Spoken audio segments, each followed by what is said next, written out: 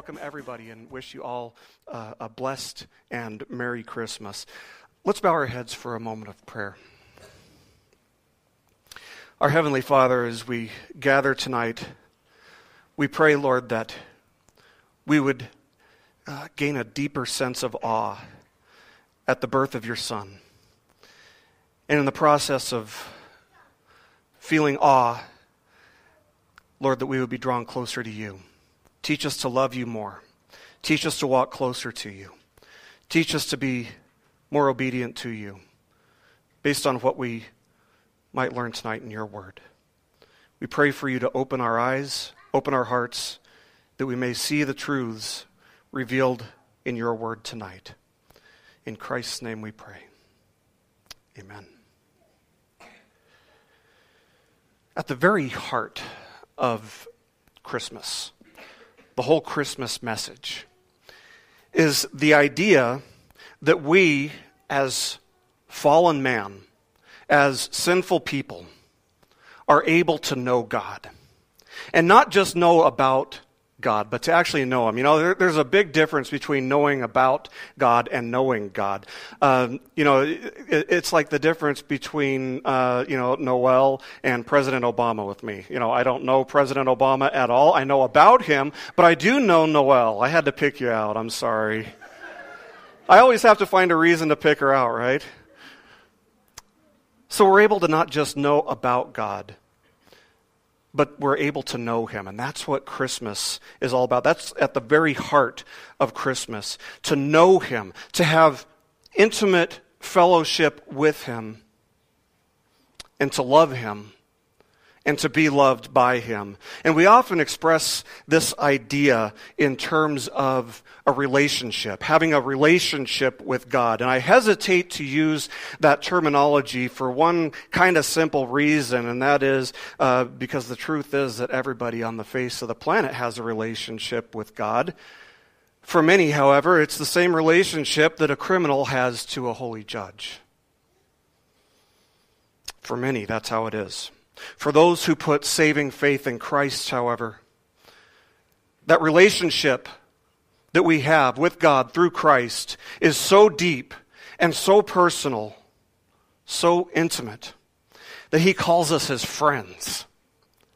His friends. He even calls us His brothers and sisters. And His word tells us He's not ashamed to call us brothers and sisters. Now, I'm actually going to start off our talk tonight by talking about Santa Claus. And all the kids are like, yes, right? Everybody loves Santa Claus. Well, we like you probably only know or mostly know the Santa Claus that you see like at the mall and on TV and on all the Christmas specials and everything.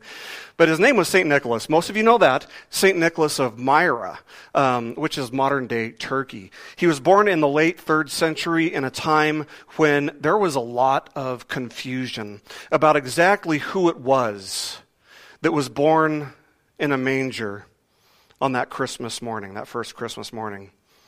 St. Nicholas was born into a very wealthy, very prominent family, but as a young teenager, both of his parents died. And from that point on, he would be raised by his uncle, who was a Christian, and in fact, he was a bishop. And St. Nicholas came to know and to love the Lord, and he felt a calling on his life to serve the Lord as a bishop. And in year 325 AD, he was one of the handful of bishops who were called to the First Council of Nicaea. That is, they called Christian leaders from around the area to come in and have a discussion about something very, very important. The issue at stake for the First Council of Nicaea was the very identity of Jesus. Who was this that was born in a manger on that first Christmas? There was a widely known, widely loved, and widely acclaimed teacher named Arius, who was teaching that Jesus was not God, but that Jesus was, maybe he was a God, but he was a lesser being. He was not God, though, according to Arius. And of course, we now immediately recognize that view as heretical, thanks to this first council at Nicaea. But that's something that they were still working out in the early 4th century And that was why they called this council. And one of the things that St. Nicholas became famous for doing was becoming so angry during discussions, so angry at what Arius was teaching, that he actually at one point went over and punched Arius in the face. True story. Merry Christmas, Arius, right? I'm not encouraging you to follow suit, by the way. So why would he become so angry? Why would St. Nicholas become so angry? It's because something extremely, extremely important was at stake. Not just correctly identifying Jesus Christ as the Son of God. That's important. That's very important. But perhaps more important than that, fellowship with God was at stake. Fellowship with God was at stake. The First Council of Nicaea agreed that without the correct understanding of Jesus Christ as fully God and fully man, one could not have fellowship with God. One could know about God, but they couldn't actually know God. And because they couldn't know God, they couldn't worship God. And they certainly couldn't and wouldn't celebrate Him in any true or meaningful sense. So the text that I want to draw your attention to tonight comes from John chapter 17. Most of this chapter is a prayer. And in this text, Jesus is praying right before He gets crucified. Right before He gets arrested, taken away, and put on a cross. And you know what He's praying about? He's not praying for God to make this all easier for Him or for God to give Him the strength to do all this. You know, it would have been good for Him to pray those things. But no, He was praying for His people. He was praying for His people. He was praying for all of His disciples except for Judas Iscariot. And He was praying for those who in the future would place saving faith in Him after hearing the testimony of the disciples. And at one point in His prayer, He says this, in verses 25 and 26. He says, "O righteous Father, even though the world does not know You, I know You. And these know that You have sent Me. I made known to them Your name, and I will continue to make it known, that the love with which You have loved Me may be in them, and I in them." Even though the world does not know God, Jesus says to the Father, I know You. Jesus knows the Father. He's the Son. He knows the Father. And one of the things that Scripture makes clear is that if we don't know the Son, we don't know the Father either. And if we don't honor the Son, we can't honor the Father. So nobody can claim to know God if they don't know Jesus. And that's why Jesus said, I am the way, the truth, and the life, and no one goes to the Father except through Me. The central purpose of Christmas is knowing God. That is ultimately what Christmas is all about. Through His Son, Jesus Christ, He established a kingdom that will never be broken. And this is a kingdom in which we not only know about the King, but we actually know the King. We don't just know about Him, we know Him. We walk with Him. And He walks with us, and He knows us, and He knows us so deeply and so intimately that He would call us friends.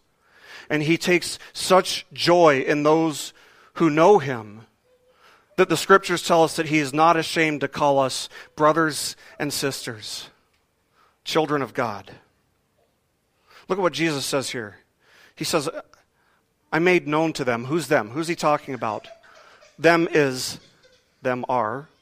would be the people the Father had given to Christ who would place saving faith in Him. He says, I made known to them Your name, and I will continue to make it known. What does that mean? What does it mean to make His name known? It means to reveal God. It means to reveal Him.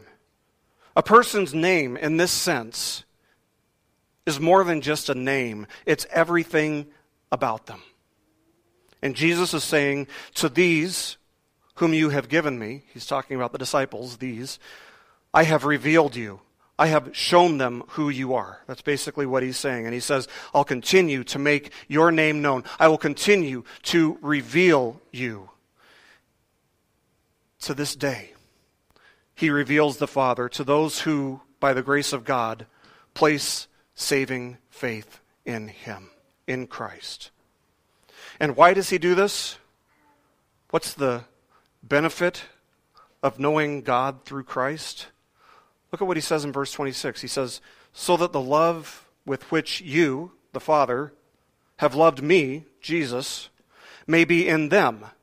And there it is again, them, those who place saving faith in Christ and thus know God. To know Jesus is to know God. To believe in Jesus is to know God. To know Jesus is to be loved by God. In fact, it is to be loved by God with the same love that the Father has for the Son. That is mind-blowing. Think about that. He loves us with the same love that he has for his Son. That is incredible if you think about it.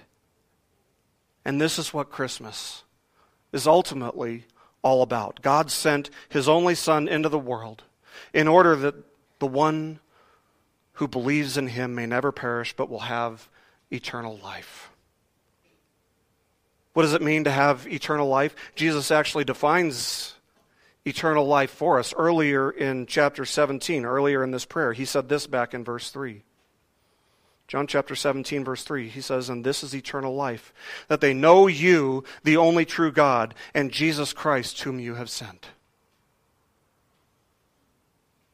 This is what Christmas is really all about. Christmas is about the gospel message. Christmas is about God sending his only Son into the world in order that by believing in Jesus Christ we may know him. It's about celebrating the fact that through this child who was born in a manger on that first Christmas, we can have fellowship, intimate fellowship with God. We can worship God. If we don't know Jesus, whatever we might be celebrating in this season is only temporary if we don't know Jesus. But if we know Jesus, we are celebrating the coming of God in flesh. Something that's permanent, something that is immutable, something that is eternal.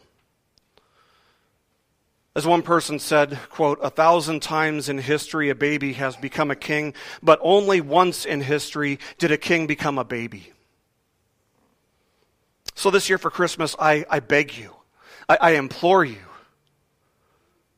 come and know Jesus. Be reconciled to God through him. Repent and believe in him. Trust in him. Come that he may make God known to you, that you may know God through him. Come and be known and loved by God with the same love that he has for his own Son, the only mediator between God and fallen man. Come and celebrate the true meaning of Christmas. Emmanuel, God is with us. Let's pray.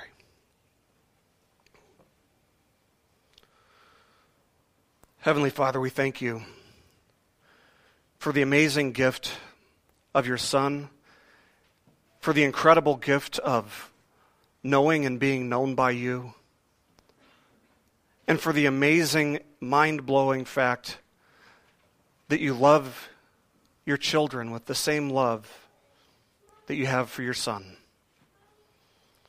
So we pray, Lord, that you would draw us closer to you, that we may experience this deep knowledge of you, this deep fellowship with you, and teach us to be a people who live for your glory alone.